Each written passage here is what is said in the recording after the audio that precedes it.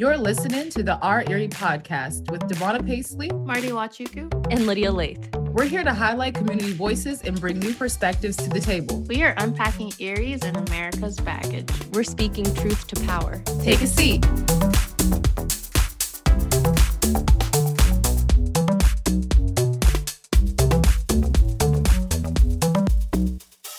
Growing up, my dad, all through school, he always used to talk about how, like, do what you love. He used to say, do what you love and you'll do it well. And if you do something well, you'll be compensated for it.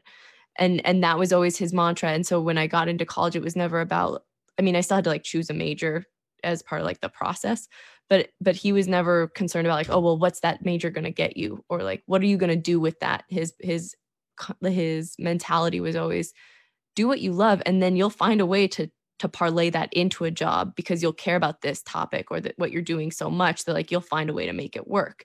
And I feel like that really liberated me from feeling like I had to like have a plan for what exact job I was going to do. But I feel like that's not how the system is made to make kids feel. Like we were just talking about earlier that, you know, kids in high school are already trying to like choose what trade they're going into. And like, it's great that they're getting those experiences. And I don't think enough kids are getting those experiences, but like what kid at 16 knows exactly what they want to do or what world they're entering as adults? I agree. And it's funny when I first went, I'm sorry, go ahead, Marty. I was going to say, I actually had the opposite end of the experience where my parents, being immigrants, were like, okay, we came to this country for you to be successful. And to be successful means either being in the medical field. You have choices in the medical field, but you're going into the medical field. You can be a doctor, you can be a pharmacist, you can be a nurse, but you're going into the medical field. And as a young kid who didn't like the mathematics, and having only family who were in the medical field, I thought my options were limited. And, you know, graduating from high school and still wanting to please my parents, I was like, okay, if I'm not going to be a doctor, what am I good at that I can do that could be at that level? And I decided that I was going to be a lawyer. And then I went to Edinburgh and I studied history, and I did an internship with a lawyer that I had a connection to. Someone connected me to this lawyer, and I got to see what they do and decided I did not want to do that. But outside of like school's influence and culture, there's also like the pressure from your parents to like do this thing that they want you to be successful. This country is so hard. The only way you can be successful in this country is to have certain jobs. So yeah, that was my experience growing up. Wow. College was definitely significant for my family. Like my dad, I believe, went to a technical school in Pittsburgh.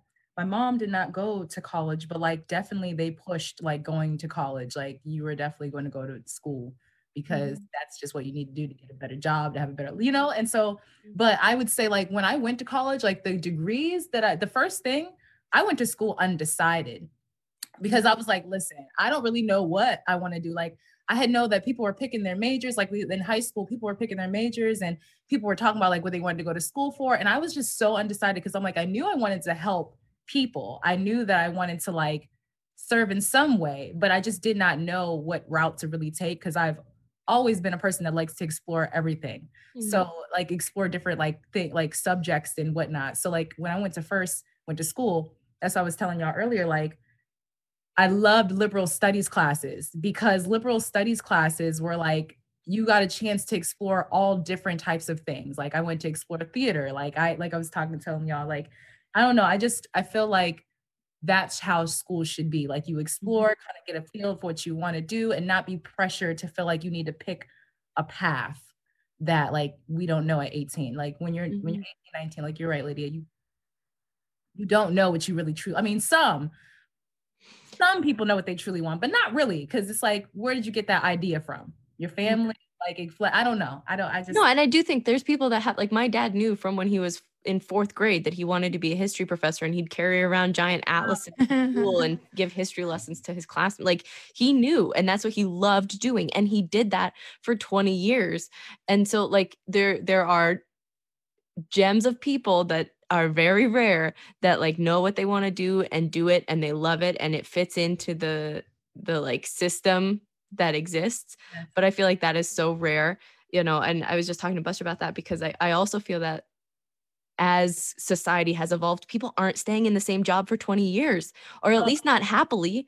I mean, like that, the fact that my dad loved his job, despite maybe, you know, I'm sure every job has its, you know, issues here and there, but like he loved his work that he was doing for 20 years. But how many people stick with a job for several decades because they feel like they should, or because they have to, because that's what you do, or that's the stability, or like the loyalty to a system that like hasn't served you? I don't know. Yeah, I've seen too many people like hurt by that mentality of like, I have to stick with this job. And I feel like life is so diverse and is so complex to think that there's only one way to do a certain thing. Like, you know, in order to help people, you can do that in 1,000 different ways. You can be a teacher, you could be a social worker, you could be a nurse, you could be a community organizer, you could be a psychologist, you could be an ambulance driver, you could be a volunteer firefighter. I mean, like there are so many worlds in which, you know, like, or you can be a librarian, or you can, I mean, like seriously, anything you do, as long as you're doing it with that intention, and then you're carrying yourself with that value. I don't know. I feel like you can do anything and make the impact you want, or be what you want to be. But yeah, I don't feel like we get enough exposure to our options in school, you know. And I feel, especially, and maybe it was just the schools that I went to, like we did not have what's it, I don't even know what it's called, home ec. Like we didn't learn how to, like my mom taught me how to like sew and a little bit how to cook, but Buster can attest, I don't cook at all, and I barely cook well. I just cracked a plate in the microwave this morning. I was like, this is horrible. I know, I don't even know what I did wrong. Anyway, forgive me, the world, for just being horrible. But in school, I never learned how to sew. I never learned how to cook. Like those weren't things that were just built into the academic system. And I feel like maybe it was in response to like people saying like, oh, women don't have to cook and don't have to sew and don't have to learn these things, therefore we're not going to teach anyone these things. But like these are very like important life skills that people should know how to do. So I feel like we've swung the pendulum too far, where we're like, oh, okay, all that matters is math, science, and business.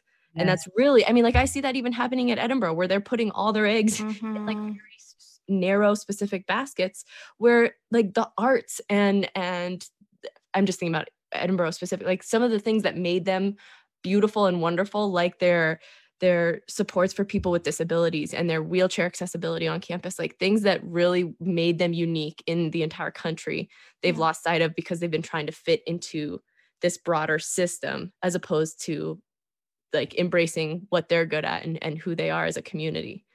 That's just my 2 cents.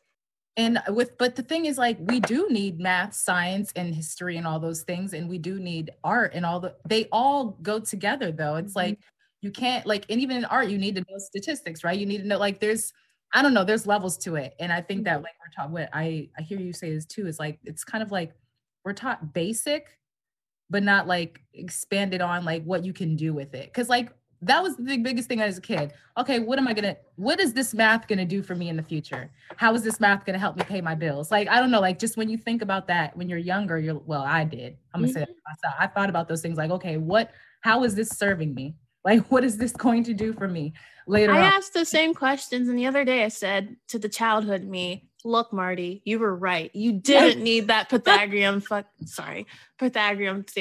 You know, as a kid, I knew like, I don't like this. I don't think I'm going to go towards something that's going to use this. Right. And I was told time and time again, it's important. You need to know it. Right. Like, let me pursue my interests. Let me grow into who I'm supposed to be.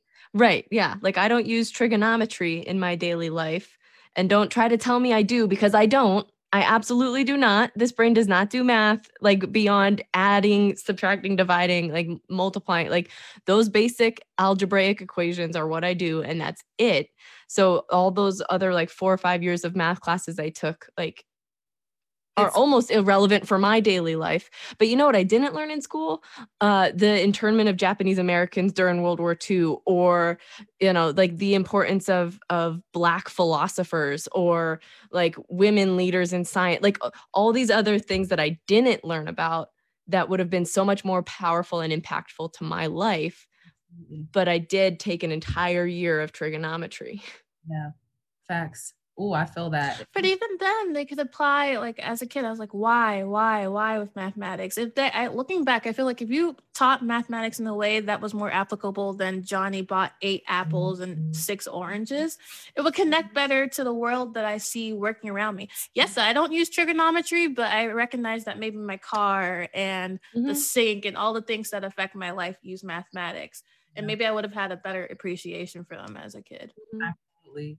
I know. Listen, when I went to go back to school, when I attempted to go back to school, after getting my first degree, I took this class called Elements of Statistics. I don't know if anybody's ever taken that class. I hate statistics. That was the hardest class for me, but I had taken it before, and then I went to go retake it. So I took it when I was going to school for my first degree.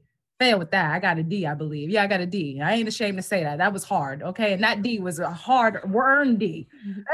But and then I took it again and actually got a better grade. But I realized, oh my gosh, I needed this class. Like, I need this class. Looking back now, I used some of those elements of statistics actually in the work that I do now. So it's like, I do believe that certain things do need to be used, but I think it's like, it was after trying to go get a master's degree. You know what I'm saying? Like, I don't know. I just feel like it was like, I needed to know that math actually was very significant, and it is significant, but it should have been taught in ways like, you know, like in ways that it can be applicable to, you know, life. I don't know how to, I guess that's kind of what it needs to be applicable in a way. And I don't know, I think when I look at word problems, I struggle as a kid with word problems. That was so hard for me. I was like, okay, I just don't get word problems, but numbers, I'm really good with that.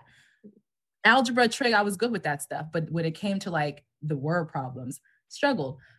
That takes also critical thinking though. And sometimes I think critical thinking is like something that you have to like be encouraged even more. And that's what I think is missing in school is in critical thinking. So whether you apply it to math or history or whatever, I think that's been the biggest struggle I see in children. The education system here in the public school here is critical thinking. And I see that and I'm like, we really need to tap into that and what that looks like more for our children to be able to be people that can think with you know, with an open mind, with I don't know, that's a whole different conversation, but there's certain parts of education that I feel like you had said, Lydia, that are missing. I think personally what's missing, and I'm just reflecting on my own experiences and like my own family background, what was always prioritized for me was, what are you going to do when you graduate to make money and survive? But beyond making money and surviving, I wasn't taught, like, what are you going to do with your life? What are you going to live? How are you going to live outside of your work hours? And now I'm like starting to figure that out for myself. Like, what are my hobbies? What are my interests? What are the things that you can be interested in? Because I only really know what I've been exposed to or what other people tell me their interests are. Like, let's teach people how to live. Yes, shoot. And not be ashamed about the grades that they do when you get in school. It's hard out here, y'all. I know it's hard. Shoot. School is. Well, and I feel like some people, like, our brains are all different. We have different interests and different things we're good at. I'm so tired of people pushing kids to be to be perfect. I've heard that word so many times, like thrown around in different circles that I'm in. But like, kids don't have to be perfect, and they definitely don't have to be perfect at everything. Like, a kid may not be good with numbers. People might I don't know how to fix my plumbing in my house. That doesn't mean I'm less of a person. I just know I don't have I can't figure out all that stuff. So I call someone that does know that stuff. I rely on other people, and that's what human beings do. Like, the only reason humans have survived this long, we're like weak, fleshy creatures with like really no protection from anything. The only reason we've survived this long as a species is because we've worked together, because we've collaborated.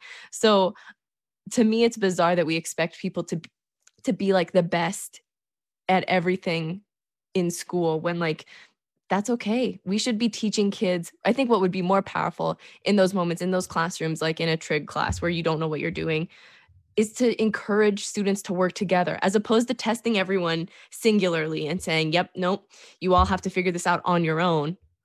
What powerful lessons we would be teaching kids if we said, no, if everyone can do well together and help each other, learn this or help each other get to the right answer, then that's what's the most important thing, because working together and supporting one another. But when kids do that in school, then they get accused of cheating or get in trouble for talking during class or something. Like I remember so many times I used to get in trouble for talking during class, obviously because I just can't stop talking most of the time. But like because I was trying to talk to kids and like get them engaged in just life and learn about how their day was and how that was like discouraged in me in a classroom Mhm. because you're supposed to sit forward and be quiet and just listen to the teacher. Hmm.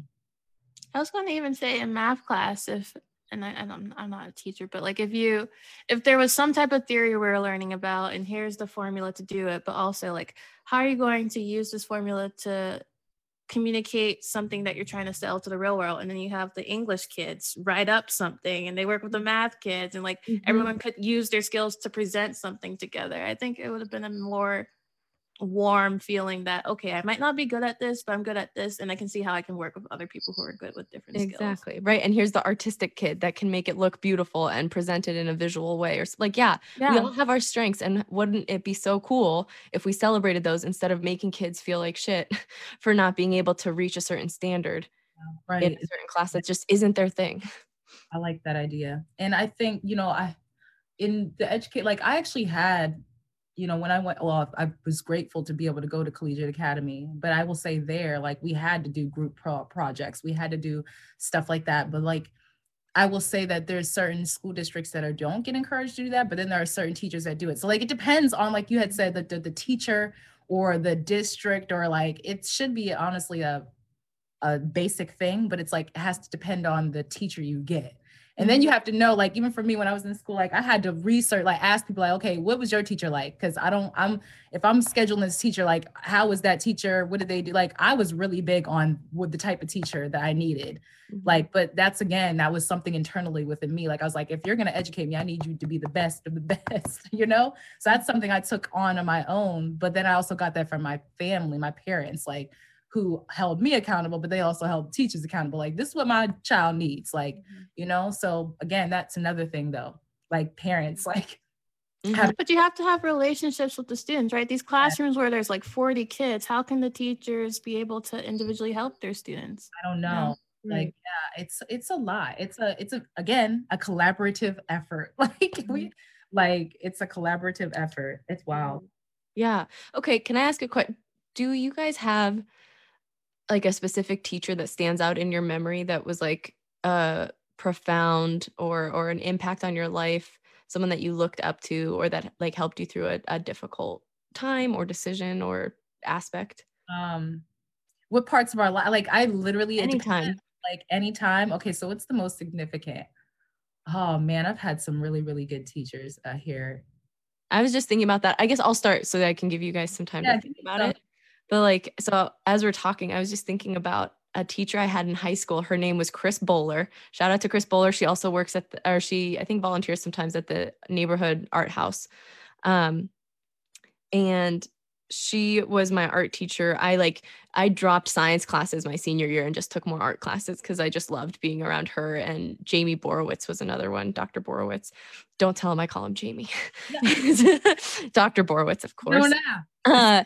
Uh, but Mrs. Bowler was like so phenomenal, and not because she was like the sweetest teacher, because she wasn't. She was like gruff and she told you like it was, but she always approached every student with like the most clear intention to help them be a better artist or drawer or painter or like whatever we were working on. Like we had this joke where she would joke sometimes and be like, "Are you trying to ruin my life?" Because we would like mess something up or like, but like she just had such a good attitude about it. But she was just so real and personable to the students. And she struck me as such a strong example of like a strong independent woman that is doing what she loves to do but also like won't take shit from anyone.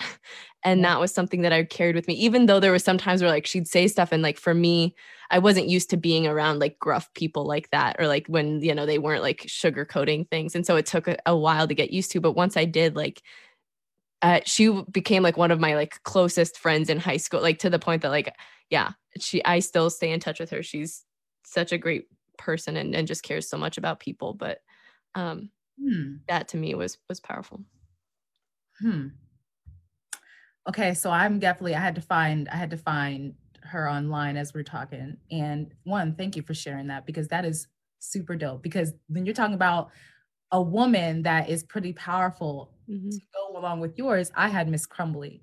So I don't even know if I haven't even caught up with Miss Crumbly since graduating in 2006. She was my, and I can't remember, I think she was actually my first in high school, my first and only African American or black teacher, actually. But yo, Miss Crumbly was she was definitely she was an interesting person. She was my Spanish teacher. She taught Spanish it was my very first year of Spanish in ninth grade. I had her and she was very blunt, very honest. She'd be like, listen, you need to brush up. You ain't studying, are you? Like just would be, she would already know how my day was or how my how like she'd be like, okay, so you like she would call me on my stuff. Like when you have a teacher Mhm. that calls you on your stuff, but also does it in a very caring, compassionate way. Um, that to me was very profound. 'Cause I'm like, okay, she wants me to win. Almost makes me want to cry. So I think, especially her being impactful, being my only. I mean, when I was younger in preschool, I do remember at GCAC, I remember stuff really far. My very first, she was a care provider. She was my very first like care provider. And I remember her because I remember her introducing us to Crisscross. And I'm like little, I'm in preschool, but anyway, then now the Miss Crumbly. So again, all the influential people in my life that were my teachers were Black women. Mhm. I mean, I did have, but they were significantly, even now, Dr. Matthews, who's still, I mean, she was in the college, she was one of the most profound people that really like heard me. And I was like, I want to do this, but I don't know. I'm just like when I'm reminiscing, I can think about all the women that impacted my life, and they were definitely women in the education system that were like, "Listen, you got this." Like, made me feel like I was heard, that I was seen, that I'm capable. I think that we need teachers like that. Also, Miss Crumbly is definitely a jack of all trades. So Mhm. she like she was very skilled. And I don't even know, I haven't talked to her in a while. Like I don't even know where this woman is. I would love to like see her again. Yeah. Um, y'all have that feeling? Like you want to see, like, do you see your teachers and be like, like our teacher back in the day, my teachers seeing them in Uh-huh. public, I used to feel like they were like famous people. Like Oh yeah. Oh yeah. I saw a handful of my teachers at the March for Our Lives event back when like ending school shootings and stuff, Mhm. fighting against gun violence. A bunch of them showed up and I was like, A, this is awesome that you're here. B, like you exist outside of a school. It was super cool to see them. yes. Marty, who's your person? I I always there's actually I liked almost all of my teachers. There's only a few that I didn't like, so I had to think like who were my favorites. And all of my ultimate favorites throughout my years of school were always history teachers slash professors. Um, so having to pick one, I'm going to pick Mr. Rudolph from high school. So I went to Oakland Catholic High School, and it was an all-girls school. And Mr. Rudolph actually let us call him George. Um, George at the time, I think he was in his 70s. I hope he's still with us. I'm gonna look him up in the phone book because I'm sure he's not online. Yeah. Um, he was like in his 70s, and he taught history in a way that like really made us feel like, oh, we weren't taught, like the first few lessons where it's like, oh, I wasn't taught this in elementary school. It was in George's class. um and also like being older, he remembered where he was when Kennedy was shot. He remembered where he was during the Vietnam War. There's so many things where he could tie it into his life in a way that all my other younger history teachers wouldn't. But outside of like the actual way he taught, he just made me feel seen, as a Yes. kid who struggled. My only really great subjects were history and English. So to have teachers that recognized and told me like, you're really good at this, you can really write, you can really go far with this, Mhm. and be another voice telling me like there are options outside of like what you're being told Mhm. you have to do. It was great. And he was also my track coach. And in that space made me feel like you can push your boundaries and like do things that you never imagined. So Shout out to George. I hope he's doing well. Yes. I don't know though. Now I'm saying that I'm thinking now of other teachers. I've had some really, really awesome teachers, y'all, though. Like I would say even in high school, I really did. Like I can think of I can't even think of right now his last name. Now I call him James. I shouldn't because we friends, you know what I'm saying? Like so, but there's I mean, I think of Miss Lanik. I don't even know. I think she's married now, so her last name is definitely not Lanik. But Miss Lanik was also another one for me. Like I took a class. It was women's studies. I believe it was women's studies this was in high school.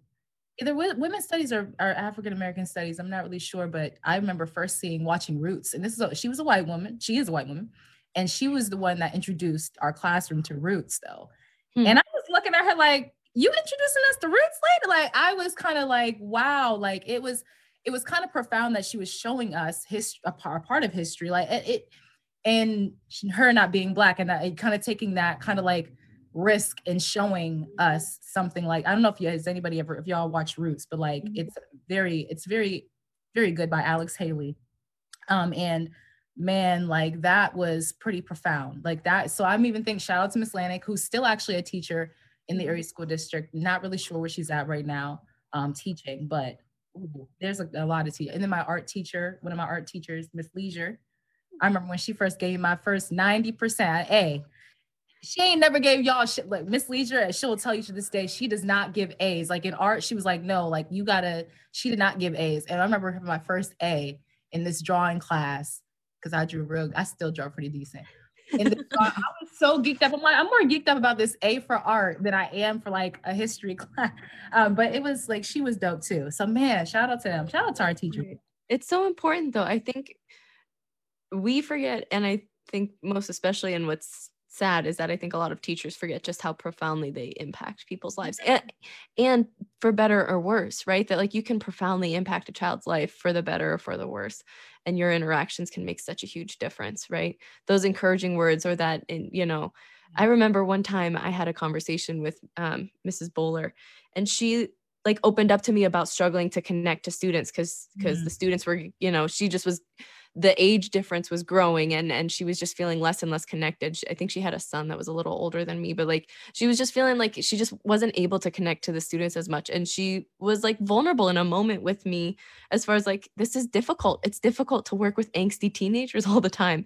And it was such a profound moment for me to see that vulnerable side of her, that she gifted me with that opportunity as her student to hear that and realize like the profound impact that I was having on people, right? So like vice versa, like students are impacting the teachers, because you walk into a classroom and you think, oh, this is just well, and I also knew, because my dad was a professor, so I knew professors were humans also, but I felt like I had to remind people and my friends of that sometimes in school, was like, they're just people too, like they have bad days, and can we be patient with each other and just see the humanity for who we are on both sides of this.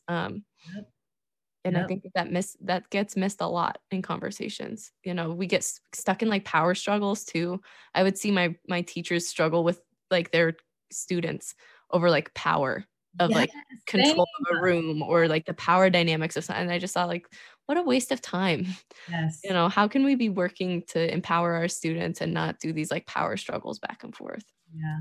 As a kid, and still now, but as a kid being more close to like my school years, I couldn't understand for the life of me how someone who had such an important impact in my life, and ultimately, like I love my teachers, right? Could be paid and treated so poorly by like our system. And like the jokes I would hear about teachers and the profession, it just didn't make sense to me. It's like they are the basis for all other job and all other work. They're the basis for our society. So I don't understand why not we as us individuals, but like don't value them more. Right. I know. When I used to live with my mom, there were people living next door that were kind of scary people. They like threatened to shoot us one time.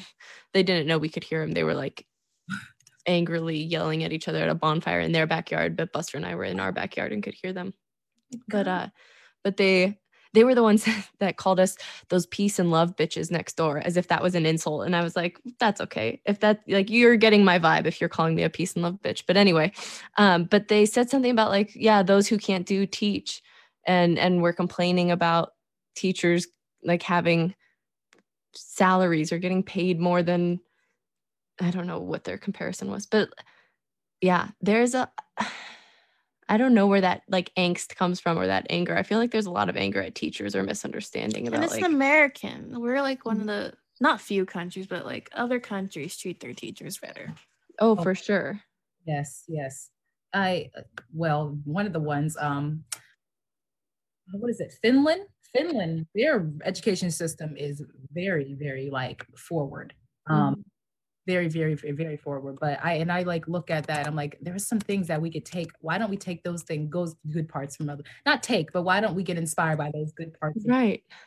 Well, it's because the United States mentality is that like it's our way is the best way, right? It's that kind of like Judeo-Christian, we're God's chosen people to like our God is the only one and our way of doing things is the only way. We're doing this the best, manifest destiny, rugged individualism. Like we don't need anyone else. We know everything already. We know everything and we already know how to do it the best way. So we don't need to consult anyone else. And we have the one truth. Like it's all that same crap. No, it's crazy out here. Yeah. I agree I with don't that. know, man. But there are so many different ways to do things, and there are so many ways to achieve success, quote unquote, like however you want to define that, whether that's financially or relationally, you know, socially, emotionally, spiritually. Like I would say that we all are very successful in our own ways. I am so proud to be connected to you too, and all the wonderful work that you're doing. And I'm really excited for this conversation that we're going to have with Armando Reyes, who is also finding success in his own way. And I think that his story will be really exciting and fun to dissect and unpack and process with him, because he really is finding his own way and started his own business and is doing something that he's great at, that he enjoys doing. And it shows. And I think that going back to like the teacher aspect of it, like, you know, when your teacher loves what they're doing, you can tell when they love what they're doing, even if they're not being syrupy sweet, or even if they're calling you on your bullshit, like, you know, that they love what they're doing and they care about what they're doing. And that shines through. And I think that I would say that that's also like something great about our podcast. We love what we're doing. We're doing this because we love it. We're not doing it for money or for power or for anything other than we love our community and we love talking to one another and we love kind of sharing these conversations. So yeah, I'm excited. I'm very excited too. I'm very excited. I think that Armando's I can't wait to hear, you know, I've heard bits and pieces. I'm not bits and pieces, but I've heard, you know, his story, but to sit down and talk, you know, one on one and one on, you know, all of us, I think it's going to be impactful because like we talked about giving different people different insight to like different careers and jobs that you can do with your, you know, with yourself. Like you don't have to like be in this little box, like you can branch out and do what you want to do. So I agree with that. Like, I'm so excited to have that conversation. Yeah. Yeah. So we'll bring him on right after this.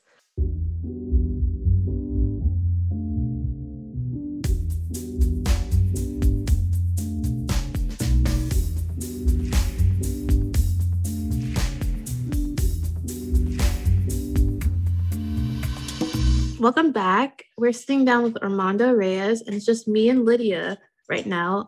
Devonna's enjoying a lover's getaway. So here we are. All right. So I am so excited to be here with Armando. A, because I just miss his lovely face and presence and existence. Armando, Marty, and I used to be in Erie County Young Dems together. And so we kind of knew each other personally. And it's amidst COVID has been a while since the three of us have gotten together and been able to chat. So with us today is Armando Reyes, and I will let him kind of take the lead in introducing himself and what, Armando, if you could just tell us what you do right now. I know you are a local entrepreneur and an artist, and so we want to hear kind of what you're doing, what you're working on right now. Awesome. So thank you very much for having me. I'm pretty much, I'm honored now to be on this podcast. It's blown up so much. You've talked to so many cool and exciting and great people that I'm like flattered to be on here. So thank you very much. Yeah, my name's Armando, and I own and operate Lake Erie Woodworks. We build custom furniture and cabinetry and all kinds of things related to wood. I also own and operate Lake Erie Drumworks. We build custom snare drums for musicians all over. We have several musicians here in Erie who are playing drums now. And my newest venture tied into all of this is the Lake Erie School of Woodworking. So one of the most important things to me working in the craft and in the trades specifically was to be able to at some point open our shop to the public to learn, what we do, to learn about what we do, so that they themselves can continue this sort of tradition of woodworking on themselves, and whether they turn it into a business or just a hobby, we're just excited to be in a place where we can offer our space as a place of learning. That is the one thing that I'm hoping to grow most moving forward. Obviously, owning a business, everybody wants to, sell things and grow their business, which is fine. But I think having the opportunity to grow this part of our, endeavor to be part of the community is the most important thing, I think, for us, and if that helps to grow our business, that's fine. But we really just want to open our shop to as many people as we can. So that's where we're headed at this moment. It's super cool. I think prior to this, we were talking about kind of education and kind of just the opportunities to learn about different trades and things kind of outside the traditional, either you're in high school or you go to 4-year college, or we don't get exposure all the time to all these different options for what people can be doing and what you can be learning. Now, did you go to a school like that, Armando, to learn woodworking, or how did that start? Have you always done this? What? No. So, I mean, for most of my life, yes, I've been involved in the trade. So for what I did mainly as a career is I worked as a mechanic. And so that's what I did out of high school, mechanic, just like anything else, is a trade. And so I went to technical school and graduated and became a mechanic. And I did that for a long time. And the woodworking part is sort of passed down through family. So my grandfather was a woodworker. And when he came to the States from Mexico, that's kind of really how he supported his family. Just making things in cabinetry, just something that he learned when he was a kid. And so that was passed on to his 7 boys as they were growing up. And then all of them, my dad included and my uncles, had their own little basement workshops and, always fixing up things around the house. I'm originally born and raised in Chicago. So I lived there most of my life. We moved to Erie in 2007. But before that, in Chicago, nobody really has houses, right? So everybody lives in an apartment. And so at one point, like my grandfather owned their apartment building. My parents owned our apartment building. My uncle owned his apartment building. And so there was always something broken and always something that needed to get fixed or replaced or repaired, because that's just the life of a landlord and having apartments. So everybody had something to work on and something to fix and had their tools and stuff. So that's where I learned. And then moving to Erie, living in our house and eventually buying our house, it was the same thing, like this needs fixed, or we want a cabinet for here, or we want a new table for this, or whatever it was. But I started to get into it more for like the history of like furniture, and really sort of developed a passion for it. And so as that grew, I started making things, and then people said, "Oh, can you make me this?" And then so eventually it turned into a side business, and then eventually a full-time business. So that's kind of where we're at right now, and hoping to grow more, obviously, and just really just get our name out there, and like the work that we do, the service that we provide, and see what else we can do in Erie.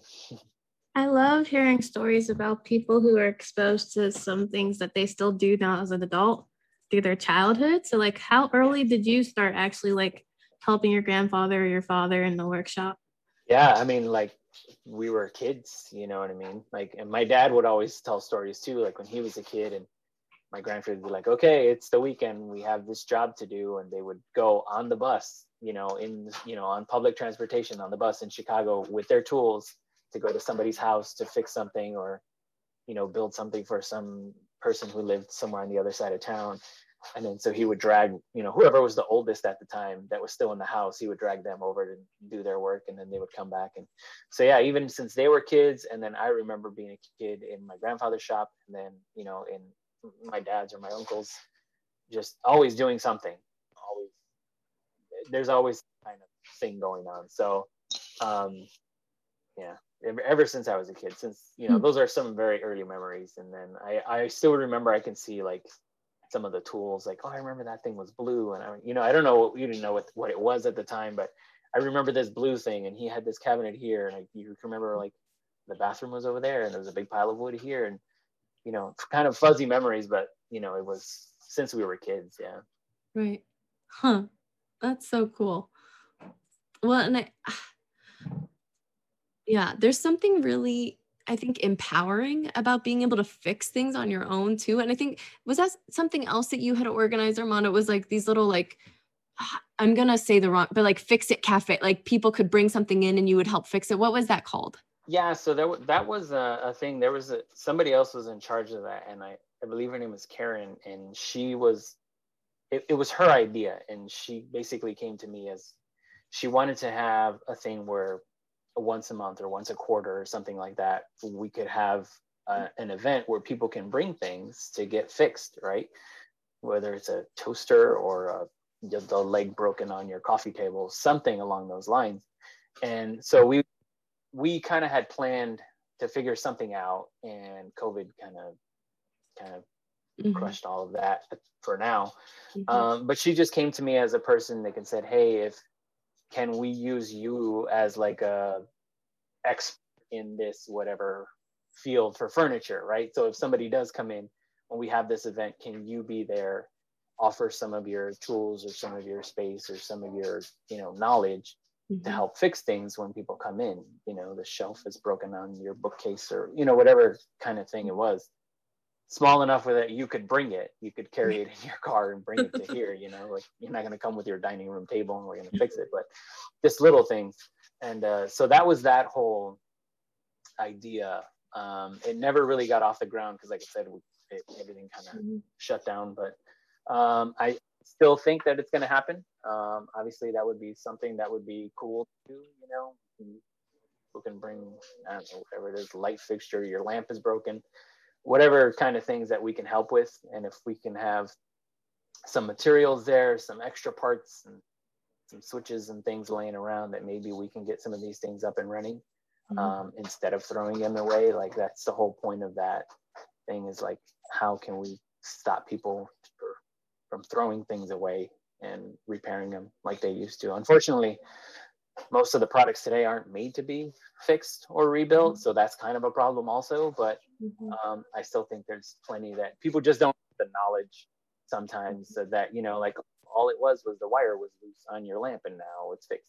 So that was kind of the genesis of that whole thing. It's super cool. But and I think you bring up a good point about there's like a very real environmental incentive to not just throw away stuff at the first sign of it not working. Like if there's a way to fix it, figure it out. But for so many people, they're not lucky enough to have like a legacy of woodworkers in their life that exactly. They've grown up around. And so how beautiful to share that with the community. And I feel similarly about your plans to open to educate people and create the school of woodworking, because I think that similarly, right, like for the people that don't have that connection in their immediate circle or in their family, how powerful that can be to give them that. Yeah, and I think it's just like you said, it's a matter of opportunity, right? Like one is the opportunity to get access to the knowledge or to get access to the equipment, or to the space, you know, or the combination of those things. Mm-hmm. Because, you know, this is the kind of thing that is passed down, right? Like this is very difficult to put in a book and then taught. It's not something that's like really structured where you could say, here is how this works, type in these numbers, and then you get a result. You know, like this is something that takes, you know, experience and hands-on type of work to be passed down. And, you know, sometimes like people will say, you hear things and they'll say, you know, you're, because this is my business also, right? So you're like, well, you're teaching people how to do this. It's going to take away from your business or whatever. And it's like, well, if somebody didn't teach me how to do it, you know, I wouldn't be doing it, you know? So, and if I don't teach somebody how to do it, nobody else is going to know how to do it, you know? So I feel this personal responsibility to pass this knowledge down. Just like we always pass our, you know, whatever, you pass down your culture, you pass down your language, you pass down whatever, you know, these are things that need to be passed on to other people. And, you know, us being fortunate enough to have the space to do that and hopefully grow into bigger spaces to offer to more people. That's the plan going forward.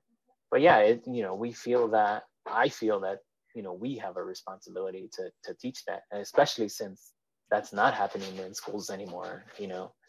I think it falls even more onto our shoulders to really push the availability and the access to people. Mm-hmm. I think it's a shift in our culture that's really necessary. I know myself, COVID forced me to learn how to cook. And before COVID, I had a comforter that I really loved that fell apart, and I had to force myself to learn how to sew it to change or to keep using it. And I feel I can speak for myself individually, but I don't think I would be far from the truth if I said, like, as a culture, for a long time, we've been very far away from a space where we had ownership of our things, and we felt that we could, if something broke, take care of it, or if something broke, we could go to a family member or other person who could fix it.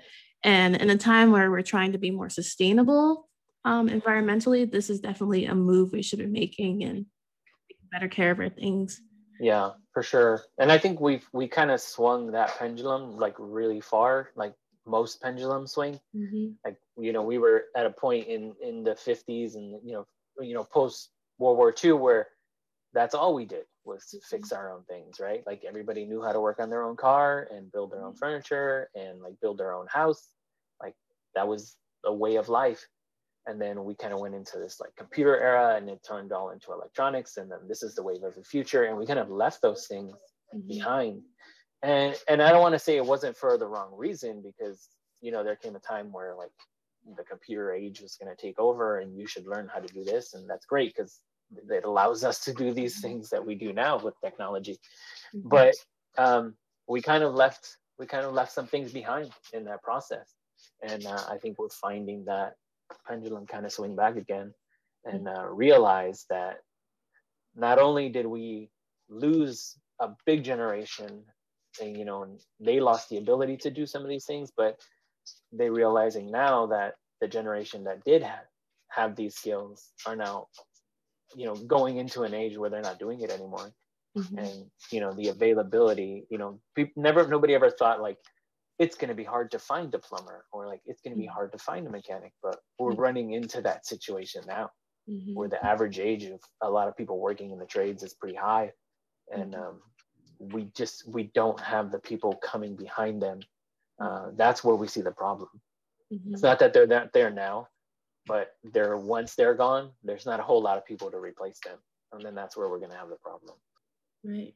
Yeah. I mean, yeah, we were just talking about that earlier the other day, that schools, like, I feel like we've created this gap, and I mentioned it earlier just now, but that we push people towards this 4-year college. And I think we're seeing that now with like the debate around canceling student debt, but that for many generations earlier on, going to college was a way to expand your opportunities and to expand your, you know, ability to do more jobs or reach different potential. But but now I almost see it as like the costs don't outweigh the benefits in some ways.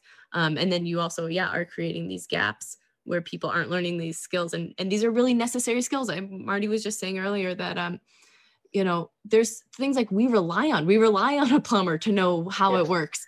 And it's all these things that are going on behind the scenes that we kind of take for granted, but like we need people to construct our furniture that we sit on and enjoy, and like the beautiful things that we keep in our home and the decor that we have, but like we like totally take it for granted. And I feel like, as a culture, we could do so much better. And as an education system, right? Like raising kids in this culture and raising kids and educating kids in this space, we could do so much better to encourage that for them. This may be organizer Marty speaking, but I think it all ties back to, the shift in our culture for profit for everything. Mm-hmm. Everything had to be a money-making thing. So rather than us being able to fix our own things, there's money to be made in just making something quick and cheap that you can just replace. Right. Mm-hmm. The 4-year educational institution system has become this massive money-making thing that has a majority of us who go to school in debt. There has been the systemic planning or systemic or cultural shift that has taken away from the trades and it has encouraged, and because everyone is struggling, everyone wants their children to do well, our parents thought the only options for us was to go to college in a country where all the manufacturing jobs were leaving, so we kind of had a crisis that kind of shifted us to this culture where everyone had to go to school. And now we're in a space where like our infrastructure is falling apart. There are not enough plumbers. There are other trades jobs where the people who are doing those jobs are retiring. We're all kind of scrambling to try to find people to fill in these. Yeah, and I think it's a shift. Like there needs to be a shift in the light that we see these tradespeople, right? Because they're always like talking like the greasy mechanic and the plumber with his crack hanging out, and like we have these like stereotypes that we put on these people.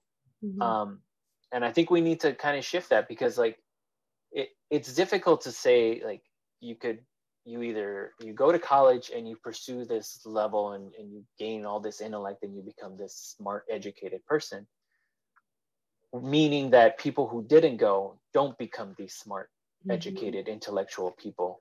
And it's kind of the opposite. Like I worked for years as a mechanic, right? And I worked on like high-end German automotive cars. And like, if you don't think you need to be like a smart person to do that, like you're really wrong. Like it's a lot different from like your back alley mechanic, like laying on his back under a car, like getting all dirty and greasy. Like it's not the case anymore. I told people like on one of the cars that we would work on, there was 6 control modules in the headlight of the vehicle, right? So like, in order to be able to communicate with these things now, like you got to be a computer scientist. Like you have to be able to communicate with all these things. They're running on networks, like they have Wi-Fi and Bluetooth and all of these things built into them that you have to fix each one of those, right? Like being a mechanic, you're a plumber because you're working on fuel lines, you're working on coolant lines, you're rebuilding engines, you're rebuilding transmissions, you're doing upholstery because you have to fix the seat. You know what I mean? Like all of these things are tied into being a mechanic. And so if you think of somebody who's working in a trade as like somebody who like doesn't have knowledge or isn't smart, and like you have to really rethink that. And then now working in the woodworking and carpentry field is some of the smartest people I know. Like try looking at a complicated like framing roof or something like that. There's so much math and angles and things involved. Like it blows my mind that these people can just like do this in their head. So we have to sort of shift that focus. Like there's people who go to college and they're smart for that, but just because you didn't doesn't mean like you took this step back or like I decided on a lesser path.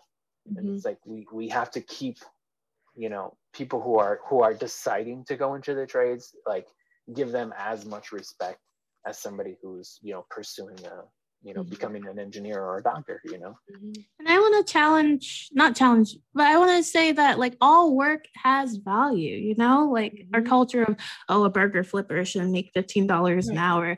Everyone deserves the right to have a roof over their head, food in their bellies and peace of mind, you know? Yeah, absolutely. As long as, and even if you don't work, like our value goes beyond what we do to make a living. And I want like that to shift also. Mhm. Yeah. Well, and I have a question for you, Armando. In like, in a culture that is not built in that mindset, right? Like in a space in the United States where we don't value people's just like inherent dignity, or we don't we're not encouraged to do what's for the common good. We're encouraged to go after the buck and to be pursuing profit. How did you find the space in which to start a business, but to still have the wherewithal to say, okay, but how can I be improving the community with, like, where does that come from?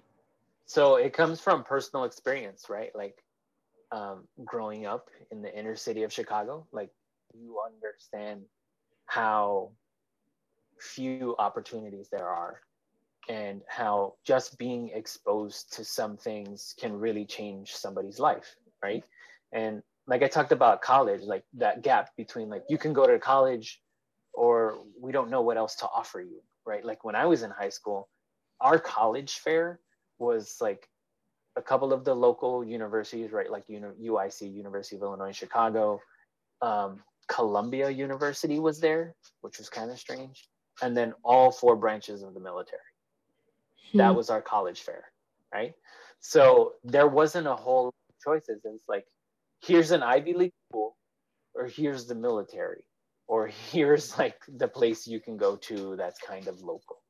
You know what I mean? Like none of it was like, but nobody ever said, here's a trade school, here's something that you can do. Like I went to college for a year, realized like I'm gonna be $50,000 in debt by the time I'm done with this. And I just thought to myself, I just need a good job. Like really at the end of the day, that's what it boiled down to for me. It's like, I just kind of want to have a good job. Like I want to go to work, I want to do a thing, and I want to come home. And I don't want to be buried in debt to do it, you know? Mm-hmm. So that's kind of where I ended up on the path to becoming a mechanic. But it was just the idea that nobody ever explained that to me. Like nobody ever told me, no, there's a different way. Like you could do a different thing. And part of it is because like, again, like we have this cultural idea that you should go to college and you should become whatever thing. And you should. I'm not going to tell anybody not to go to school or not. I always tell people, if you want to go to college, go, but know exactly what you want to do. Like you want to be 100% sure that I'm going because I want to be this thing, or I want to learn how to do this thing. And I think it's dangerous when people are like, yeah, I'm going to whatever university, and oh, I'm just going to major in this for now and we'll see how it goes. I was like, man, you don't want to be that person. Like if you're going to go to school because you're going to learn something. Like that's the idea of education, right? I'm going to learn this thing. And whether if it's, you know, English literature or brain surgery, like whatever you want to be, like, but pick something and pursue that path. And so like, you know, having this idea that, yes, I want to have this like business venture, which I would like to be successful in. It still doesn't mean, you know, it doesn't mean anything if, like how they say, you know, you climb the ladder, but you pull up the ladder behind you. Like you don't want to be that person. Like, you know what I mean? If I'm going to climb a ladder, like you have to bring somebody up with you. And again, it was just personal experience from like not having those opportunities growing up as a kid. Obviously you come from a bad neighborhood. You don't have great options for the education that you're in. You know, I sort of relive my history through my family. Like my father was the first one born here in the United States. So my grandmother was pregnant with him when they came here. And but they ended up having 9 kids total. And you know, you imagine the idea of like any immigrant family, like leaving their whole family, their whole life, their whole country to come to find something better. And then, you know, my parents did as best as they could. You know what I mean? I can't blame them. Like, oh, we lived in a bad neighborhood and you didn't send me to the great school or whatever. It's like they lived their life as best they could for us. And then I felt like, you know, I still have to do the same thing for my kids, right? Like we have to try to put them in the best situation that we can, Mhm. you know, and whatever that means, like trying to send them to good school and trying to raise them in the right way, you know, whatever the case may be. But, Mhm. you know, you feel this like part of you that says, you knew what it was like to not have some of these things, Mhm. and how easy just exposing people to some of these opportunities can really make a change in somebody. And Mhm. so that's kind of the driving force behind Yeah. wanting to be, you know, open to the community and things like that. Mm. No, that's so inspiring. Well, and it's almost like hand in hand as like your family tradition passed down to you was woodworking. It also seems like your family tradition was also a tradition of like helping each other and thinking about the future and thinking about the next generation and being more forward minded as opposed to like so many stories of like quote unquote success that are like pull yourself up by your bootstraps and make it Hmm. good for yourself and not Yeah. like no reference to the future or other people. Yeah. So it just seems like those kind of happened concurrently that you were Yeah. you come from a long line of people that care about others. Yeah. And that's the thing, like, you know, usually when you hear those stories of like, you know, you always hear like, oh, I did it by myself, or like you know, I'm a self-made person, and it's like you just look back a generation, it's like, Right. I'm gonna say no on that. Like, there was plenty of help along the way, you know what I mean? There was so many Right. hurdles that you didn't have to jump through to get to the point of life that you're in, and I'm just about helping those people, you know, like there's a lot of people who are jumping hurdles, and if one of those things I can help them over, then, Mhm. you know, that's what I'm here to do. Yeah, it's awesome. That's awesome. Well, and yeah, I think empathy is something that's like so lacking in so many spaces right now. And I think that it's just so clear that you're bringing empathy to the work that you're doing and also bringing like a love to it. And I kind of want to go back to that in reference to going to college or going into a trade that like, so in my home, it was just always taught like, do what you love, period. Whatever that is, like, do what you love and like, it'll work out for you as long as you're like leading with like whatever you're passionate about.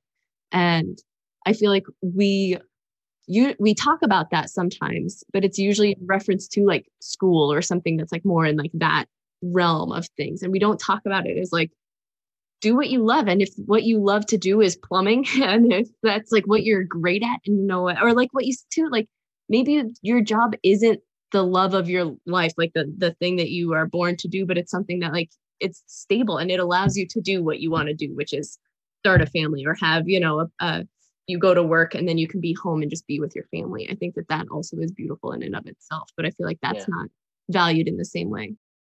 Yeah, I always go back and forth on it, because, you know, for a long time, you know, we were gonna you hear that phrase, right? Like, do the thing that you love to do.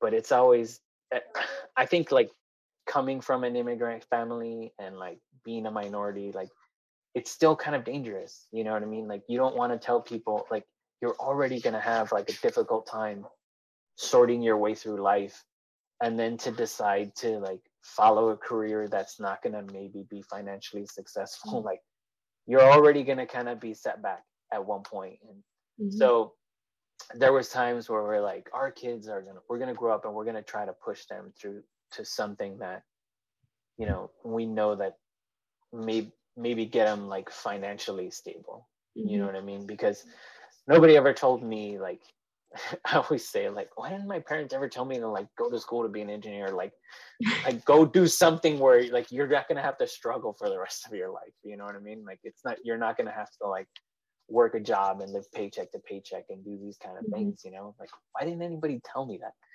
And then like that's how we were like, we're gonna tell our kids like, look, you know, follow these opportunities, this is what you can do. Like, you know, my grandparents had to struggle, my parents had to struggle, we have to struggle. Like, find something so where you're not in this rat race all day, right? Like, put yourself in a good position. But then you also don't want to take their passion away, Mhm. right? Like, you also, there also comes a point where like maybe that's not important, you know? And if doing the things you love isn't a great, doesn't put you in a great financial position, well, you might not care because Mhm. you're doing what you love to do. Mhm. So I don't know, I've always been very conflicted on that. Like, it's tough, Mhm. but you know, I don't know, I guess It's everybody a balance though, right? yeah. Like, and I've just been having this conversation with some other folks that like have been working in the same field for 20 years, and like they're doing what they love, but they're not getting the recognition or the like supports that they could be getting. And so I was trying to encourage, like, I think we're so stuck in like that it like the job has to fit what you love, and that's like it's such a narrow view Yeah. of your options. But like, what if you could do a day job that also is good, like, you know, that pays the bills, that allows you to do whatever, but then you're also still able to do what you love in your free Yeah. time, but the job Yeah. allows you to have free time, as opposed to Right. like for some social workers, they're working 80 hours a week, like just ridiculous hours, working weekends, trying to get paperwork done because they care about their clients, but they're not getting compensated for that. Okay, well, what if you got compensated for your time and then could help them and volunteer or do community organizing? Like, there's so many options out there. I feel like sometimes we just get bogged down and like not creative enough. Mm-hmm. Yeah, I don't know. We always have that conversation. Like, you know, you don't want to like put things in your kids' heads, you know, like you should be this and you should try to do that. Mhm. But you also, you know, we just feel like we would just want to expose them to as many things as possible, just so they can make their own decision. You know, like we have a couple of nieces and nephews. They were going to high school, like figuring out like what they want to do, and we're like, you know, you should really think about maybe going into this field. Like, pay it, look at all the rest of us, look at your parents, look at your aunts and uncles, like look at what we're struggling through. Like, maybe put yourself in a position where you can be more successful, and then, like you said, allow yourself to do that. You know, like, oh, I really like doing art, and maybe I'll go to art school or something. It's like, all right, but like 10 years from now, don't tell me like, you know, you're still living in your 1 bedroom apartment because like you want to be an artist, and Mhm. you know, it's tough. So like, you know, you don't want to crush anybody's dreams. You just want to make sure like they know that there's other paths to be on, right? Right. It's the same thing. Just like we, you know, like if you want to be a, you know, whatever you want to be, like just take that path. And I always say, whatever it is, take that path and like really excel at it, right? Whatever you want to do, just be really good at it. You know, don't do anything halfway. You know, whatever you decide to do. And I think that's where you'll find the success, whether it's financial or otherwise. Mhm. Like, be passionate about the thing you're going after, and like really do it. You know, because I could have got out of tech school as a mechanic and like worked at any old garage anywhere. You know, but I wanted to be on that path. Like, what's the best thing that I can do in this industry? You know what I mean? And one of them is like, okay, you work on high-end German cars. Like, most of the cars I worked on cost more than the house that I live in. So it's like you can get to a point where like, I want to be the best at my job that I can, you know. So whatever it is, like, just excel to try to be the best at it. Mhm. I guess that's my best advice. Talk a little bit about your involvement in Chroma and how like you Oh yeah. yourself as an artist. So the Chroma Guild, yeah, it's pretty cool. So a few years ago, as part of Erie Arts and Culture, who's obviously a part of what you guys are doing here, they started a community for artists of color, and they wanted to basically create opportunities for artists who have been historically overlooked in their work, not, you know, usually offered, to have their work shown in spaces, not top of mind usually, for the art world, whether it's in Erie or in general. And so they started the Chroma Guild as basically a network for artists, multicultural artists, to sort of, I don't know, come together, to be known, to be basically put out into the world, but in a purposeful way, right? Like, to say, here are artists. We want you, if you're going to do a project in the city that requires art or an artist, here's a group of people who can do it. And we're sort of building out that network. It started a few years ago. and it kind of went through different iterations, and kind of different people were in charge of it. And just recently, over the last few months, we've kind of really sort of put together a core group of people to try to take the reins and like really put it out there, you know. So we created whole, like we made it like super professional. Like we have a president and a vice president and a secretary. So like we try to make it like as official as possible, because we realized if there was no organization, like there was no way for us to keep this thing growing. And so at present, I'm the vice president of Advancing Educational Opportunities. It's a big title. Ooh, yeah, fancy and schmancy. yeah, and so you know, that goes back to the whole thing, and that's something that I wanted to do, right? Like advancing educational opportunities, like that's kind of the thing. So, you know, if there's like a grant writing seminar or a webinar on learning how to use Photoshop, like any kind of things like that, as information that I try to put out to the group. Here's something where you can learn something that may help you in your practice as an artist. And so, you know, all of the other things that we're doing, you know, we're trying to create our own art shows for the artists who are part of Chroma. We're trying to basically put ourselves as a group of artists out into as many opportunities as possible, right? So anytime there's you know, a call for art for anything, you know, we try to create a network so that we can get as many people involved in those things as possible. So that's the Chroma Guild. If you are an artist of color, please reach out to us. We'd be glad to have you. We ask people to become members, but there is no fee or anything like that to be a member. All you have to do is just give us your information and, you know, be part of the community. So yeah, that's another exciting thing that we're working on. Yeah, that's super cool. So I know you had mentioned something, we had talked about like something about recidivism. Was that something that you wanted to talk about and related to your work? Yeah, so I mean, I guess that's part of the bigger picture of like, I feel like sometimes when people talk about the things that I'm talking about, like, oh, we want to create a space for the community, or like, we want to help the community. Like, it's all of these, I don't know, there's a lot of times there's not like people are like really getting down to some of the things that are causing issues in these communities, right?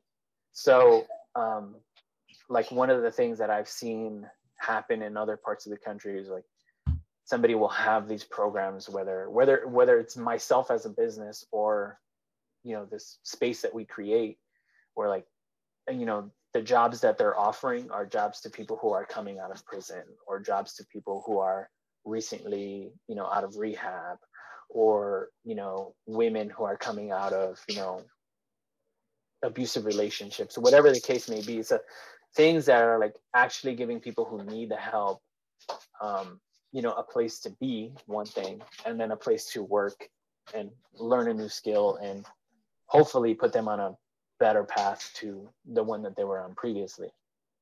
You know, like the idea of, I don't know, people, the frequency and the rate at which like Black men are imprisoned, or whatever those cases, like these are things that are really like destroying communities. And, you know, we can say as much as we can, like, oh, we donated money to this thing, or, you know, we helped, yeah, we painted a house, you know, down on the east side, and so we're doing our part, you know what I mean? But it's like, that's not what's really gonna fix these situations, you know? And it's like, unless we're providing these people like a place to, you know, really change their lives, or really, you know, impact their lives in a real way, like that's, I think, where the real work is. And so yeah, that's kind of what I envision, you know, like not just providing a space where like, you know, somebody can come and like fix up something, but like somebody can really come and learn a skill that can put them on a path, you know, to better their life, like for real, you know. So Right.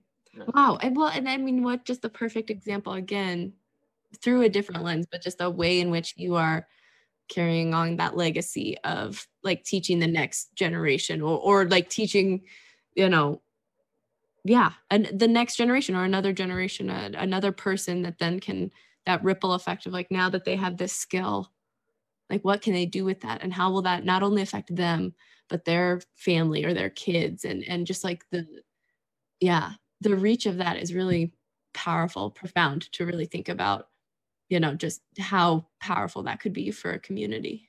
Mm-hmm. Yeah, and I think, and again, like, you know, it goes back to the idea of there being, you know, a lack of people in the trades, and it's true, because like you can go to any, you can call any contracting business in our town, and probably any town in the country, and like call a plumber, call a carpenter, call an electrician. None of them will say they have enough people. Like every single one of them say, I need more people, I don't have enough people, and I need to hire people. But it takes a level of skill, like even a basic level of skill, right? But you can, that's still something that like you can get involved in. Like it doesn't take a degree, but you know, you can learn on the job. Like you just need to know that those opportunities are out there. And I think especially in communities of color, like we're not always going to, you know, college is not always going to be our first choice. Like kids are not going to go to, you know, university because they just can't afford it. Like they know from the beginning, like you can be in your imagination, like you can see yourself as a brain surgeon if you wanted to, but you know, it's just not going to happen, you know? So we need to make sure that we're providing like a way forward for some people. And even if it's just like, oh, I'm going to work in my 20s till I, you know, build up enough money, and then I can put myself through college, and then I can do the thing that I wanted to do. Like, well, maybe that's just an opportunity, right? We don't know where people are going to go with this thing, but like it's something, you know? But there's even a barrier to the trades. A few years ago, and we're always at my work trying to organize around different public policies and making sure, like, if something's being built, that they're hiring diverse people and hiring people from areas of the city where there's lower to long-term unemployment. And a lot of the times when we would sit with some of these people who are leaders, like the trades, or like are connected to people with the trades, they would talk about some of the things you need to work in the trades. And some of those things are having a driver's license, having a vehicle, being able to spend weeks or months at a training facility, being able to travel down to Pittsburgh for some of these jobs to take the test. So for some of those things, a lot of people don't have vehicles. A lot of people don't need vehicles because they're taking public transit. A lot of people can't take the time off work if they're supporting their parents or children to go spend months at a time in a different city. A lot of people can't take the shift off to go take a test in the city. So like, we also need to, within those systems, and I'm not within those systems, look at the ways that we can remove some of those barriers so people can try to enter those work fields. It's not for people not trying half the time. Yeah, no, yeah, absolutely. Yeah, I mean, there's tons of things to overcome, you know, and I don't claim to have the answer to all of those things. But like I said, that, you know, in my corner of the world, in my little shop, in the square footage that I have, I can do the most that I can, you know. And if that just means like having somebody learn a skill, because that's the other good part of like kind of being around in the trade. Like, let's say you learn a few things, right? Like you learn a few skills, you maybe have worked at a couple of different places. Like it's kind of easy to then go off on your own, right? Because it's just like me, you know, somebody saw what I did and they said, hey, can you do this for me? You know, like, let's say you had a little bit of carpentry training, and then like you fixed the neighbor's door, and then the neighbor told her friend, and you kind of fixed his front porch railing. And then like there is a way for you to kind of build your own way through this thing. Like it's not always, you got to go get your union card and then sign up and then sit in a union hall waiting for work. You know, there is kind of a way that you can start to make your own way. It's not easy, and nothing ever is, but it's one of the fields that I think where you can do something like that. It's not like being an engineer, like I'm gonna work my way up to it eventually. It's like that's not gonna happen. But maybe maybe as a carpenter you can. Shout out to you for creating a space outside those systems where people can come and gain those skills and like try to do their own thing, That's the difficult part, right? Like we lost those trade schools. Like that's what trade school is for, to just kind of get yourself in the door, just like, an automotive tech school. Like they're not going to train you to go work on high-end vehicles. They're going to give you a basic general knowledge of how cars work and how to fix them. And then when you get to your job, which hopefully that education provides you at, in the minimum fashion, it just gets you to a job. Then that's when the real learning begins, so, we kind of see it that way. Like I can't teach you how to be an expert anything, but I can maybe teach you a few things, and then that gets you on your path to doing something. And it could just be anybody, right? Like I just want to learn how to build a picture frame because I like to do art and I'm an artist and I want to learn how to make my own picture frames. It doesn't mean they're going to go off and create their own woodworking business. It just gives them like a couple of basic, tools to then do their own thing, so it can be either or, right? It can just be a regular person who just kind of wants to learn a couple of things here and there, or it can really be life-changing for somebody. They can learn a skill that, they can use to, grow their life, the rest of their life. Right. But that's huge. I mean, like, again, shout out to Armando Reyes and Lake Erie Woodworks and all the things that you're doing, because seriously, how many people in this area are not willing to teach people? How many people are not willing to take just that, like, in the grand scheme of things, is a little step, might feel like a big step for some people that have to put in the effort to teach someone else or to give them that space. But like, at the end of the day, you're making a little step for someone that, like you said, like changes the rest of their life and the trajectory of where they're headed, and how powerful that is. And then how few people are choosing to do that with their trades that they are involved in, and I think about like the different, Marty, you had talked about like development in Erie, right? Like all the people that have money in Erie that are developing in Erie that aren't choosing to pull from local folks because they can pay the extra money it costs to, or pay less, pay less money to hire someone from outside of the city. Meanwhile, we have plenty of people in the city that want to work, that want to do, good, and want to do something in their community, but are not even given that, just like that small first step to learn what they need to learn in order to do this.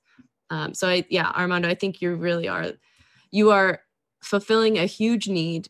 And I know it's just your little corner of the world, but what a powerful role model you are for other people in the area to like look to. Yeah. Well, thank you. It's not even an individual. Yes, you're impacting individual lives, but at the end of the day, we're all a network, and those individual lives make up our community. So like you're doing the whole community good. Yeah. And again, like that's,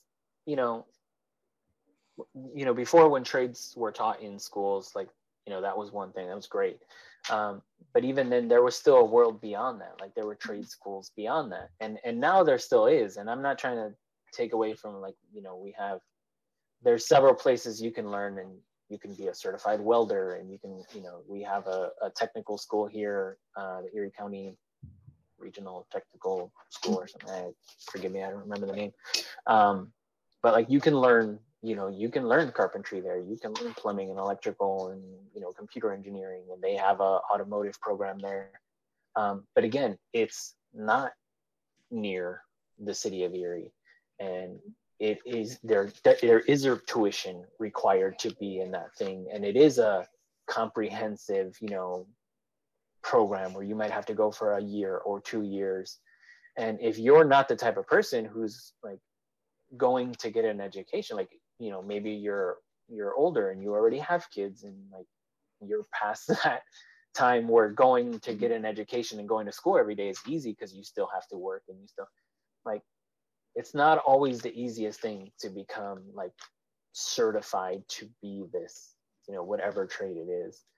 But I can see us becoming eventually a place where we do offer more types of that. Like that's my real, like, pie in the sky imagination for this thing, is that it grows into a place where people can come and get those types of skills where they can, I'm not going to certify anybody to be anything, you know what I mean? That's not the level of education that we're doing at this moment. But can we create something like that? Can we create something in the city of Erie that is a place where people can walk to or take public transportation to, that can happen nights and weekends and, work around people's schedule? Like, is that a possibility for the future? And maybe they just, if we work, what we do can translate to other, local companies, and they realize like what we're doing. And again, like I could imagine us reaching out to local companies and saying, look, we know you need people, right? Like every day we hear about how hard it is for you to hire people. What's the basic amount of training that I can offer to somebody? What are the 1 or 2 or 3 or 10 things that I can train somebody to do that you will then hire them? Obviously we're not going to teach them how to do everything. And the fact of the matter is, you don't want people to come in here and think they know everything anyway, because you want to train them to be the type of employee that you want them to be anyway. So, what do they need to know? What are the basic things that they need to know? What can we show them to then create this sort of pool of people that you can then hire? And so obviously these are people who are not going to have experience. They're not going to be highly trained and highly skilled. But really that falls on that's the burden of the employer anyway. Like, you need to teach these people how to be really highly skilled. That's your job to teach them that. Because even if you get people who come out of a tech school or a training school, they might have a piece of paper, but just because you went through a class for you can make you an expert on anything. So what's the difference between them, but who's taking a class nights and weekends, and we give them a basic amount of knowledge to then go out and try to be successful with the people who hire them? So I don't know. Things that I think about, like how where this can grow to or whatever, all at the same time when you're trying to run a business and raise a family. So it just drives me crazy sometimes, but Yeah, it's exciting though. It's exciting to hear your passion for it. It's contagious, right? Like when anyone is passionate about it, it's contagious. It's hard not to get excited about these ideas, and so I'm excited to see where this grows into next. Obviously, through this conversation and through your work, we can see how much you love Erie and like all that you do for it, and like your vision for what can be done here. And as a fellow transplant, I want to ask you this question. What makes Erie yours? I don't know. I think for me, it's the sense of community. I always feel like Erie's split into like there's like two different types of people here, right? Like there's the people who are happy with the way things have always been, and like everything new that comes along is like not welcome, or like they're not open to. But then there's a whole nother group of people who are like ready to just change everything and like figure out. And I think a lot of it does come from the transplants, right? Because you either are from here, you go somewhere else and you come back. Like that's the story that we hear all the time. Or there are people who come here from other places, and they're like, there's a lot of things happening out in the world right now that aren't happening here. And the great thing about Erie is it's kind of it's not a real big leap to start to create those things on your own. Like I've started this thing from nothing, and like I've been able to grow it. If I was in a bigger city, I would just be one out of another million people doing the same thing, and it would be hard to do. So, here, my Erie, the way that I see it is that, we get to be part of this community who's really, I feel, can really make a real change. I think if you live somewhere else and you've been somewhere else, you understand how hard it is to to affect like real change that can affect a entire city. You know, if I lived in Chicago, there's not much that I can do to change the trajectory of the city of Chicago, right? Like that would be a pretty daunting task. But here, I think like there is that opportunity, right? You know, so that's kind of my favorite part of Erie, and the people, like so many different people. Everybody, I feel like you see the work that I'm doing, you're like, oh, this is great, you're trying to help the community. But I think everybody I meet, I feel, is trying to do the same thing, you know, in their own way. So yeah, it's good to be part of that community of people. Yeah, awesome. Well, thank you so much for joining us, Armando. This has been an amazing conversation. I mean, as I've said, I think before, like Our Erie, the podcast has allowed me to just hang out with my friends amidst COVID when like I just miss their faces. So I'm just glad to see you and talk to you. But this conversation has really been inspiring, and I'm really excited to share it with folks. Thank you. Yeah, I'm excited to be part of it too. I've been a listener since day one, just obviously because I knew you guys and I knew it was going to be awesome. So yeah, I was happy you invited me on and happy to be part of the conversation. Thank you so much for being here, Armando. Where can people find you at, and on the socials and in the real world? Yeah, so all of my work comes through LakeErieWoodworks.com. That's my website. If you're looking for a piece of furniture or something for your house, something we can help you with, that's the business website. That's the connection to the Lake Erie School of Woodworking. I haven't set up its own website yet, but it's on that website. So LakeErieWoodworks.com, and you can find information about the school there. And then on social media, pretty much Instagram at Lake Erie Woodworks and Facebook at Lake Erie Woodworks. That's pretty much all we do. We're starting some YouTube channels on some of the stuff also for the Lake Erie School of Woodworking. I've done these like short videos, like little 1-minute videos on like what kind of drill bits to use if you're doing different things, like just small little informational things that I try to do. And then also for Lake Erie Drumworks, we have a LakeErieDrumworks.com and Lake Erie Drumworks on Facebook and Instagram also.